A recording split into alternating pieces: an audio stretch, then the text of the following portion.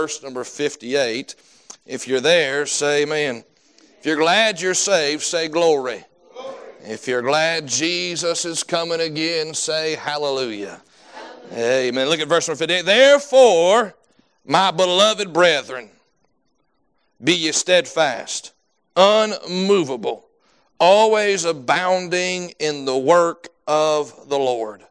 For as much as you know that your labor is not in vain in the Lord. Let's pray. To Heavenly Father, Lord, we thank you again for this morning. We do thank you for the blood. Lord, we thank you for your blood that was shed for us on the cross of Calvary, placed on the mercy seat of God, and cries out, redeemed and forgiven. We're so thankful, Lord, that you were willing to die for people like us, so undeserving, Lord, we're so unwilling, Lord, we're so corrupted this morning, and yet you shed your precious blood for us. And Lord, it wasn't just that one-time act, but Lord, you've been faithful.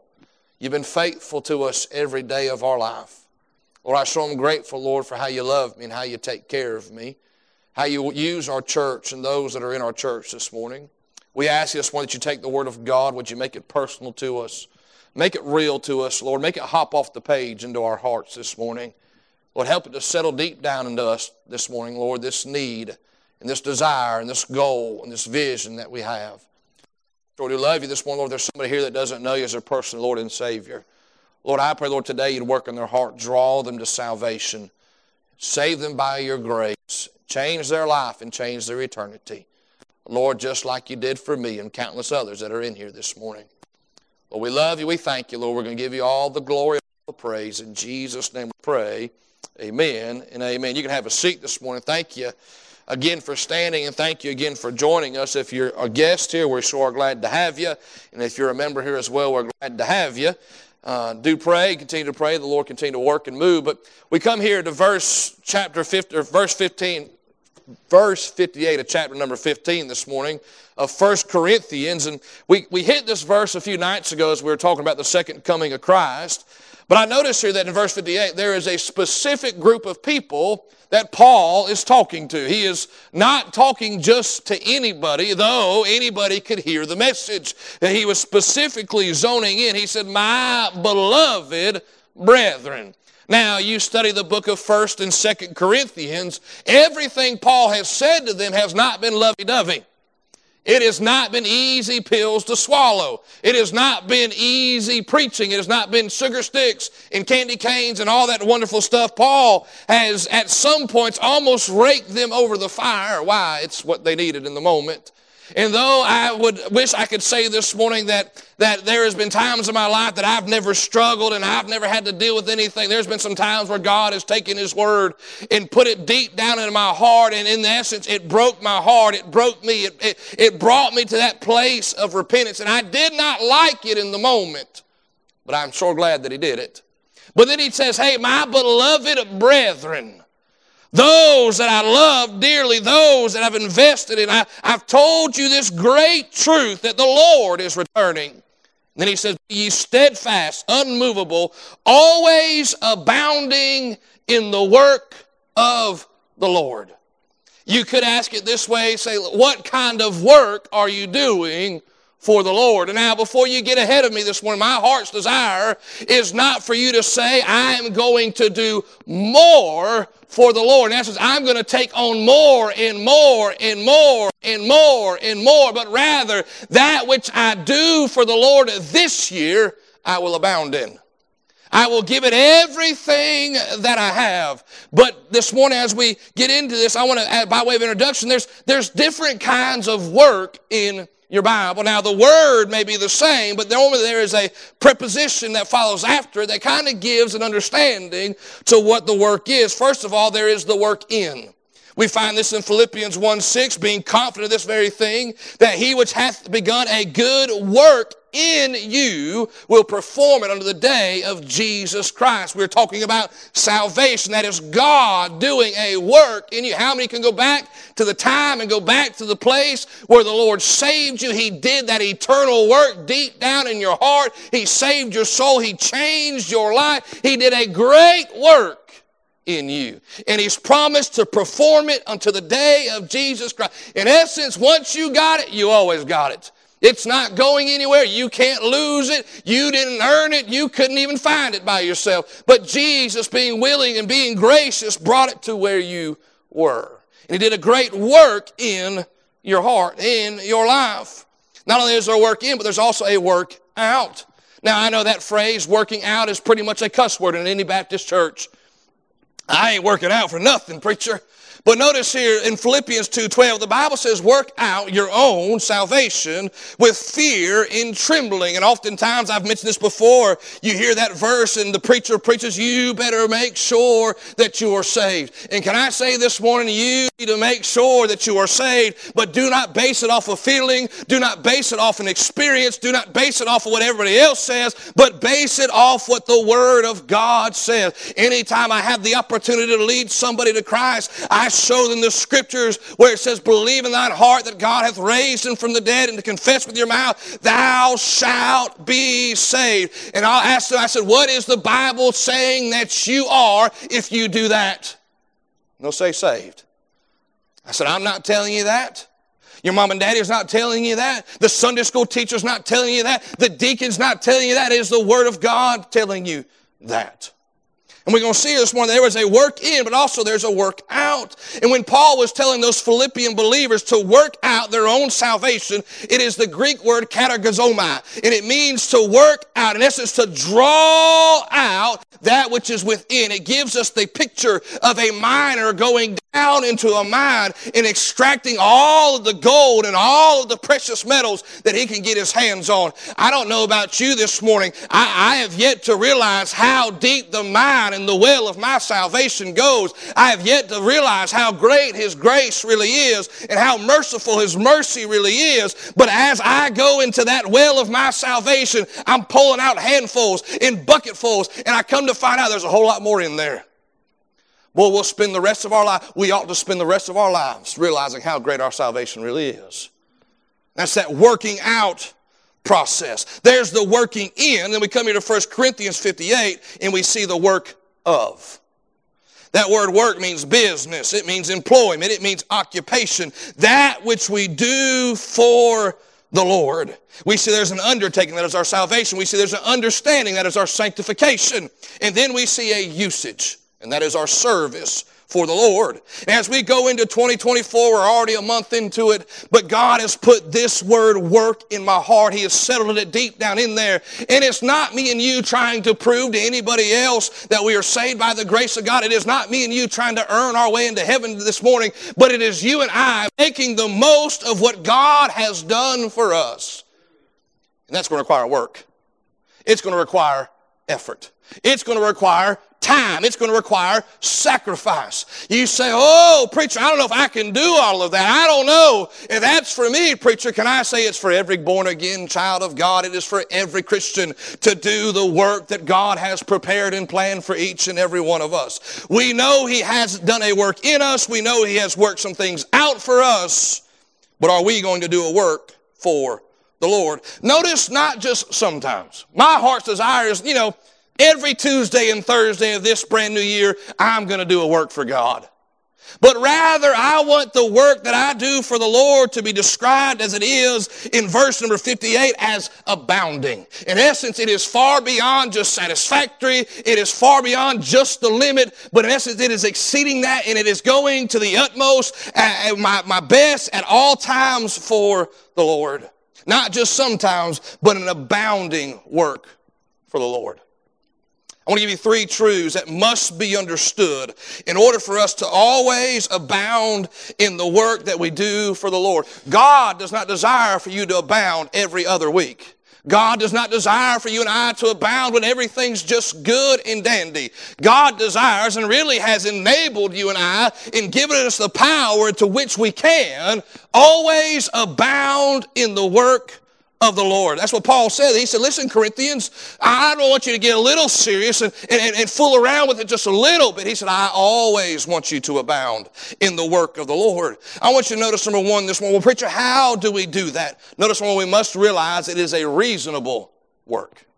It is a reasonable work. You take your Bibles to Romans, just one book over, Romans chapter number 12, and you'll find yourself down there in verse number 1. It's one of my favorite verses in the Bible. It said, I beseech you therefore, brethren, by the mercies of God, that you present your bodies a living sacrifice, holy, acceptable unto God, which is your reasonable service. That word reasonable, we see in the book of Romans, is the Greek word logikos. It's where we get our word logical. It's where we get our word rational. In essence, we have sat down, we have thought about it, we have rationalized it, we've reasoned it, we said this is the right thing to do. It is the reasonable thing for every Christian to do. So the reality is the unreasonable people this morning are not those who are striving to do a work for the Lord, but rather those who are not.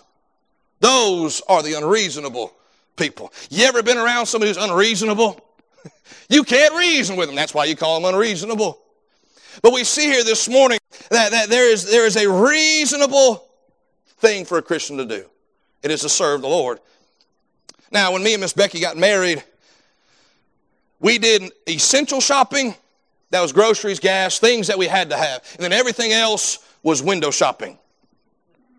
That means we went to the store, we looked at stuff, we thought about it, and we left it there. You know what prompted a lot of the leaving there? It was when we looked at whatever it was, we took that price tag over and said, great day in the morning. They want that much for a shirt? They can keep it. Funny thing is, our kids have caught on to it. And we've had to have some conferences with them. It is okay to window shop. It is not okay to verbalize it vocally for everybody in the store to hear. We were somewhere and it was one of my, I can't remember which one it was, but we were looking at something.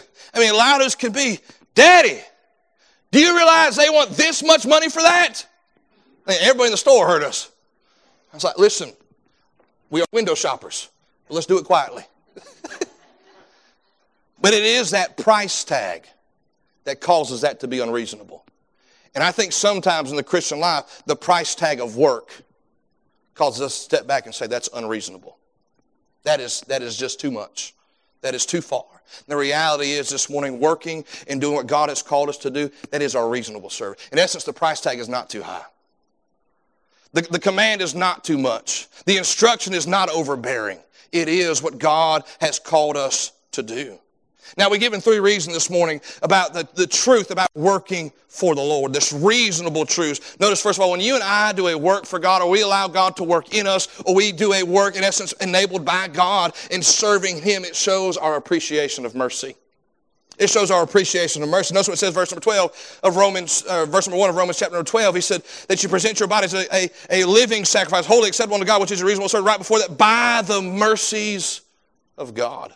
When you and I do a work for the Lord, or we put the effort in, we put the toil in, we put the labor in, we may not vocalize it with our mouth, but when we choose to serve God, we are in essence saying with our heart, Lord, I sure do appreciate your mercy. Why? We know outside of the mercy of God, we could not, nor would we ever serve Him. We're unworthy. We're unable to. But because He saved us by grace, He extended mercy to us. The Holy Spirit now dwells inside of us and empowers us. When we step out and say, I'm going to do something for the glory of God, it is you and I looking at God and say, Lord, I sure am appreciative of your mercy. I'm going to appreciate it. But through mercy we can and we should. It shows our appreciation. Not only is it reasonable because of our appreciation of mercy, but it's reasonable because of our adherence to holiness. Look at verse number 1 again of Romans chapter 12. Present your body as a living sacrifice, holy, holy, acceptable unto God, which is your reasonable service. Now, that's a word that you can't say in 2024. We're quickly headed to a culture and a society that when you say holy, they're going to say, that's hate speech. You can't preach that. Well, as long as I'm preaching the Bible, I'm going to preach it, amen. Because really, when you and I realize it is our reasonable service, it'll help you and I to adhere to holiness. Because we know the Bible says man cannot serve both God and mammon. We know that we cannot serve two masters. In essence, this morning, you cannot work for God and at the same time trying to work for the devil.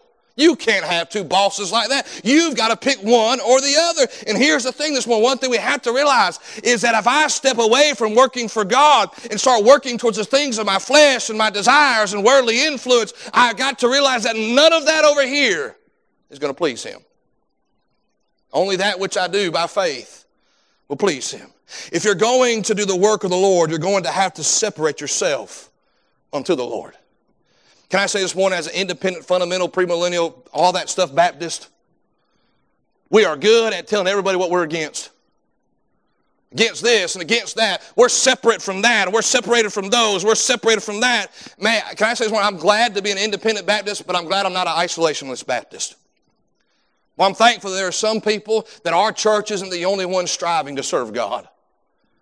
We thank God for this morning, but we got to realize that when we say, I'm going to do something for God, we have to separate ourselves not just from things, but unto the Lord. Lord, what would you have me to do? We see the appreciation of mercy. We see the adherence of holiness. Why is it reasonable? Because it's the application of our life. In the verse number 1, he said, it is your reasonable service. He said, to present your bodies a living sacrifice. The Bible said present yourself. In essence, it ought not to take God dragging you, forcing you, making you. In essence, you ought to show up and say, I am here. I'm present. I'm willing. I may not have the best ability. I may not have all the knowledge and the skills. I might mess it up 37 times in a row, but I'm here. I'm willing to try. I'm willing to present myself. And so it's reasonable because it is the application of our service. But notice what the Bible calls it. It doesn't just call it a sacrifice, but calls us a living sacrifice. Do you realize this morning that you and I are the only sacrifices that can pull ourselves off the altar? When that lamb was taken and sacrificed unto the Lord, it was then sacrificed and it could not remove. Why? It had died. Its life had been taken as a sacrifice. But you and I this morning are living sacrifice. In essence this morning, it is going to be a choice that you and I make, not every now and again, but literally every day of our life. Lord, I am yours. I am a living sacrifice. Well, preacher, how in the world can I do that? I remember growing up and we went to go eat dinner at I think it was my Uncle Clem and Aunt Lori. And they lived somewhere in the middle of nowhere in Nebraska on a farm. And we were there and I had two cousins, Josh and Jess, and me and my brother. My sister hadn't been born yet. And we were out there playing on the farm, running through the fields. And it said it was about dinner time. My Aunt Lori comes walking into the front yard and she's got a hatchet in her hand. Wagners are crazy. I don't know what this lady's fixing to do.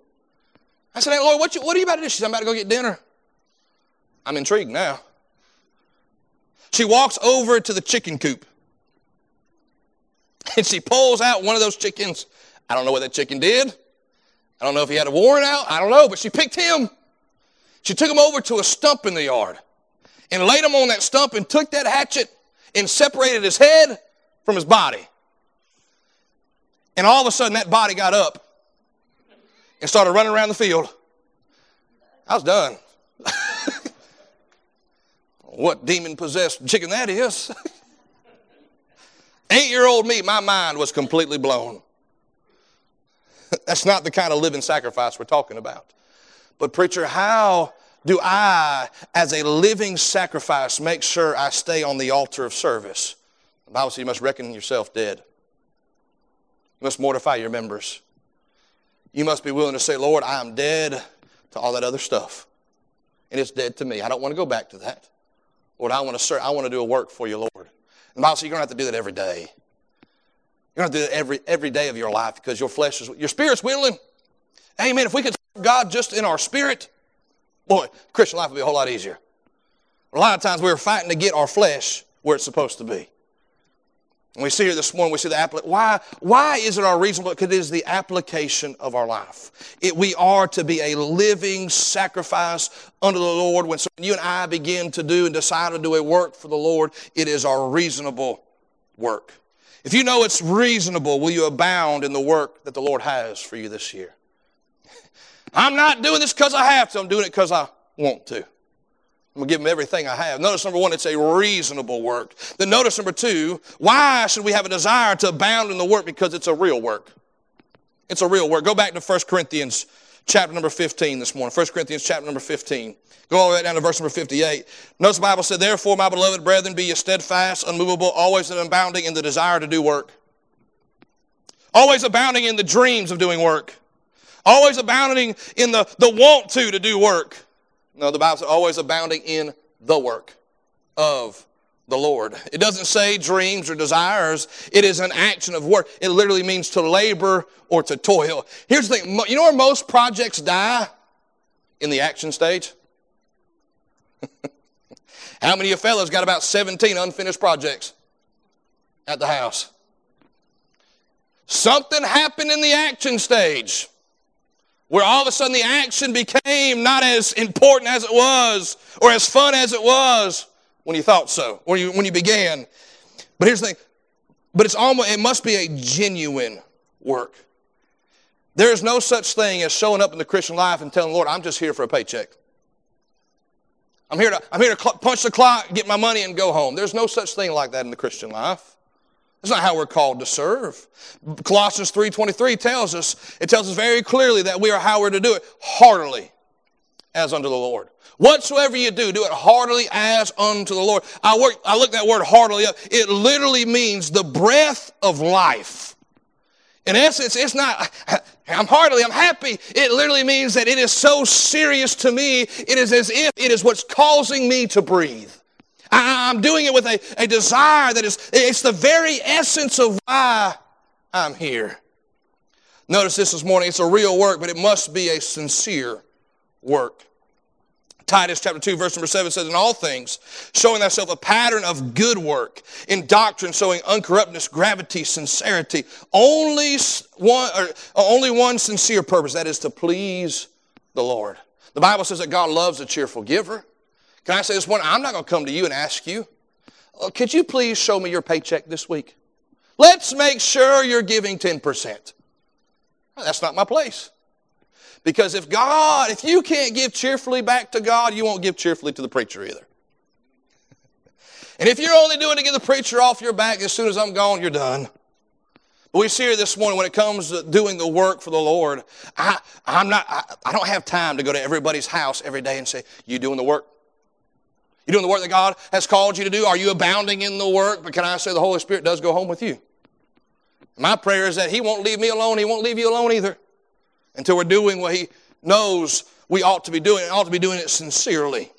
Our work should also be selfless. Ephesians 6:6. Not with eye service as men pleasers, but as the servants of Christ doing the will of God from the heart. When I was working at Sonic, there was a man that worked in the kitchen. And when I was looking, he made sure he did everything by the book. Everything by the book when I was looking. But I knew when he was fixing to do something wrong. Because he began to look at me like this. I'd say, Brandon,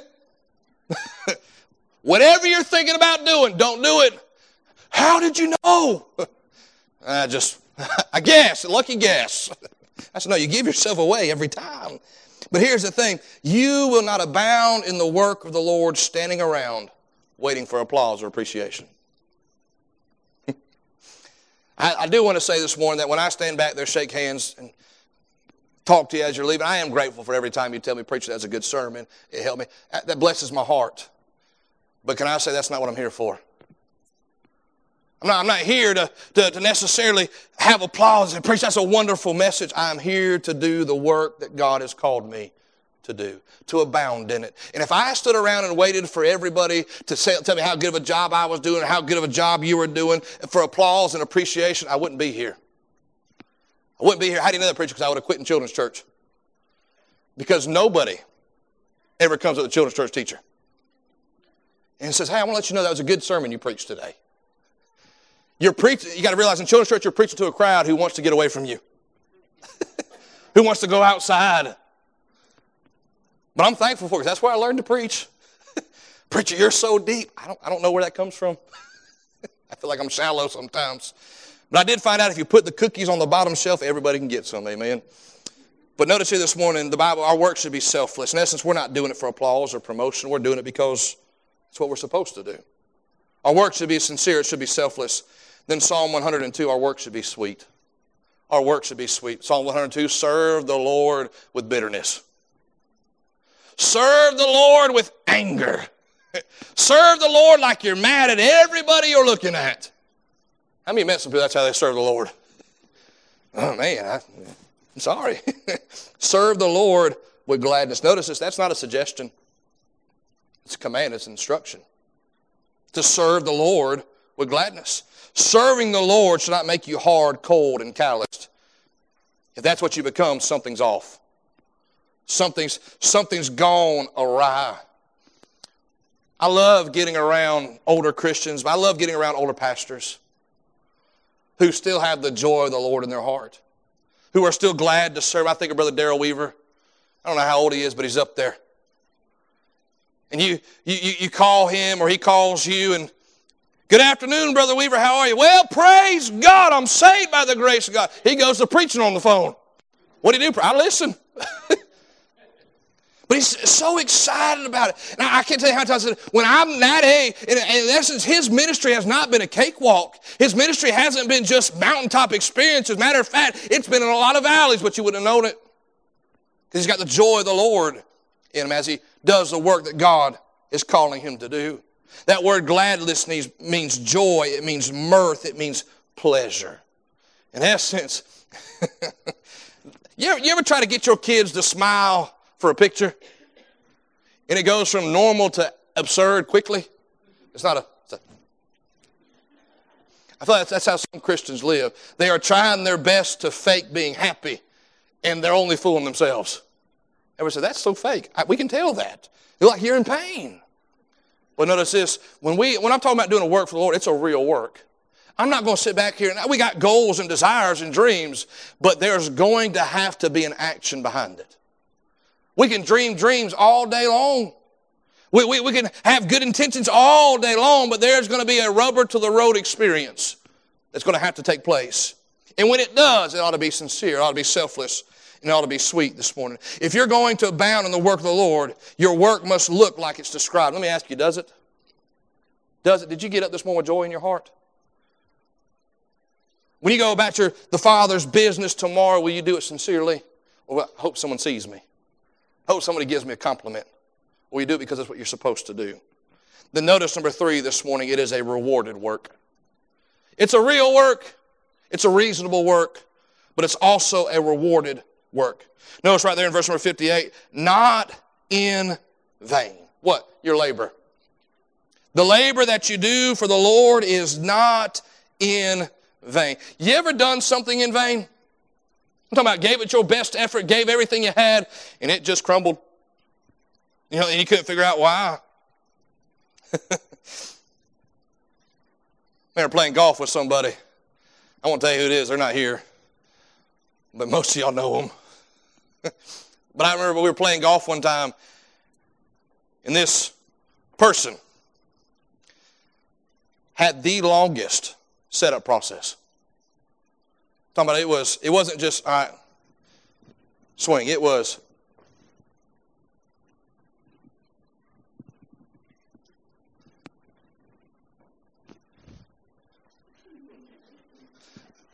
minute and 45 seconds of my life I'll never get back. But it was over and over, and finally they got there, and they swung, and the ball just directly to the right, shanked it. And I thought, well, that was all in vain. However, genuine service to the Lord is never in vain. Even when the outcome isn't what you expect it to be. Even when what you think is going to happen doesn't happen, it is never in vain. Never. How do you know that, preacher? Well, the smallest effort will be noticed. Mark chapter 9, verse number 41, Jesus is talking here and he's teaching. He says, for whosoever shall give a cup of water to drink in my name, because ye belong to Christ, verily I say unto you, he shall not lose his reward. That verse is so encouraging because it could have said, only he that wins the entire world to Christ will not lose his reward. Only he that does something that has high numbers and is globally known will not lose his reward. Jesus said, if you give a cup of water in my name, it does not mean you can just walk around with cups and say, in Jesus' name, here's a cup of water. Amen. If that's the case, I'm going to have a whole lot of rewards from Shiloh. Daddy, I need some water. I need some water, Daddy. But notice here, a cup of water, it's a small, a simple, rather it's insignificant task. I mean, except for who it was done for, the Lord. You realize this morning, the smallest effort. Now, we ought not to stop there, but that ought to encourage us that the smallest effort that we give to the Lord, He's going to take notice of it.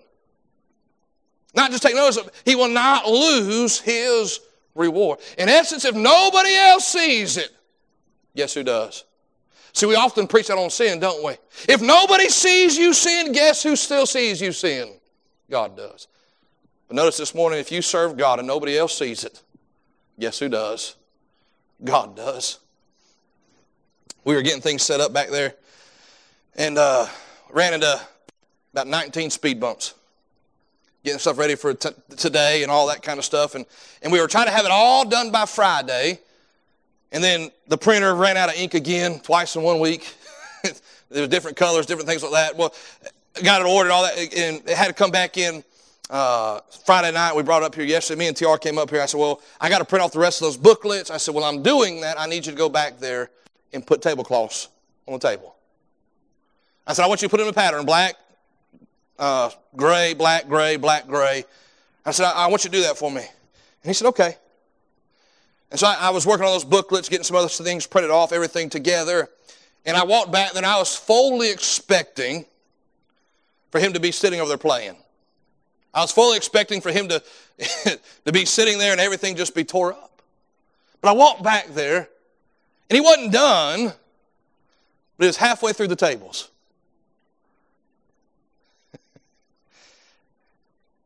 And he said, Dad, is this what you wanted? Is this how you wanted it? I said, son, you did a wonderful job. That's exactly what I desired. You could see the smile come across his face. Some of you might, preacher, it's just tablecloths.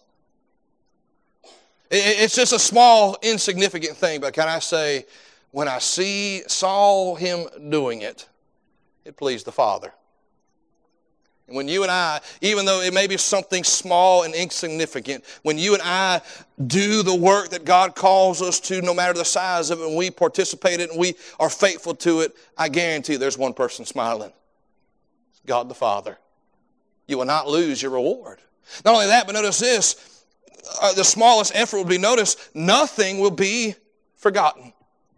Nothing will be forgotten. Hebrews chapter 6, verse number 10, the Bible tells us, for God is not unrighteous to forget your work and labor of love, which you showed toward His name in that you minister to the saints and do minister. Nothing will be forgotten.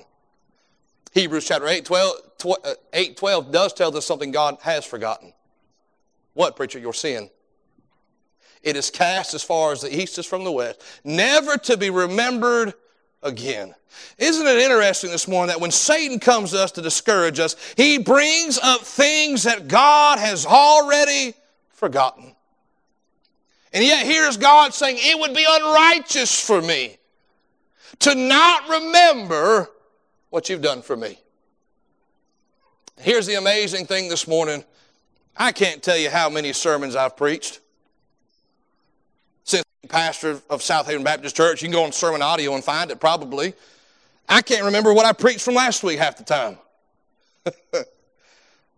Someone told me, preach that was a wonderful message. They described the message to me. I was like, did I preach that? I don't remember saying none of that. But here's the reality. Whatever we do for Christ, whatever we do for the Lord, none of it will be forgotten.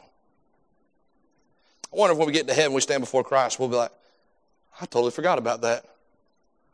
I forgot that I did that for you. And Jesus said, I didn't. I haven't forgot a single thing that you've done for me. A few years ago, Brother John Dorsey was preaching down at Crossroads, and I was still working in the cabinet shop. At the time, I was selling cutting boards on the side. Sold 2 of them. But we were in revival, and the Lord moved. Brother Dorsey preached a wonderful thing, and I remember my wife telling me, she said, you ought to give Brother Dorsey a cutting board and give it to him for our family. And so I had an extra one. My supply was still pretty high at the time. And so I brought it in, I sanded it down, oiled it up, and on the back of it I wrote, from the Wagners, keep serving the Lord or something along that, wrote a little note underneath it.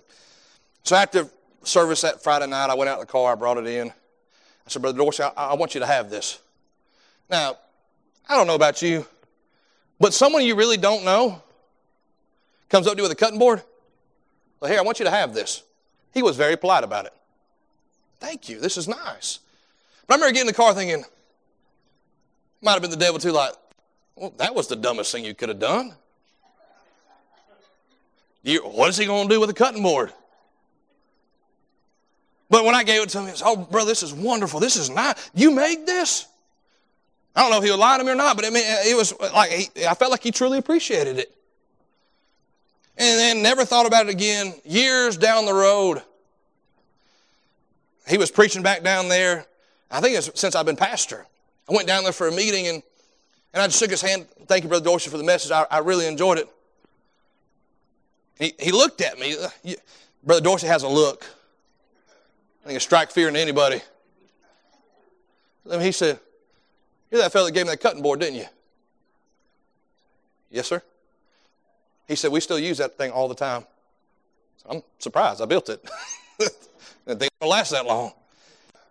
He said, my wife absolutely loves that thing. He said, we use it all the time. It got to remind me that there's a lot of things that when we get done for the Lord, we're going to do, and we're going to step back and say, that was weird. Did it make a difference? Did they even notice? One day we'll probably get to heaven, and the Lord's going to say, you probably forgot about this, but I remember what you did for me. It's a real work. It's a rewarded work. Nothing will be forgotten. Notice this morning, the rewards are worth it. The rewards are worth it. 2 Timothy chapter 4, verses 6 through 8. Paul was writing to his son in the faith, Timothy. He said, for I am now ready to be offered, and the time of my departure is at hand. Verse 7, I have fought a good fight. I have finished my course. I have kept the faith. Notice one of the first rewards Paul gives us, a reward of surety. Paul was able to go to heaven saying, I have done the work that God put me here for. Let me ask you this morning, could you say the same thing? Could we with assurance in our heart say, I have done everything God wants me to do? We see here this morning the reward of surety. I've done. He said, I'm ready to go. I've fought a good fight. I've finished my course. I've kept the faith. Then he goes, henceforth there is laid up for me a crown of righteousness, which the Lord, the righteous judge, shall give me at that day, and not to me only, but unto all them that also love his appearing. The reward of victory. No greater approval or appreciation could ever be experienced than for Jesus to come to you and to lay down or give you that cross of righteousness and to tell you, well done, thou good and faithful servant. I can't think of better words to hear. I can't think of a life better lived than one that I know when I stand before Christ, I have abounded in the work, not sometimes, but always.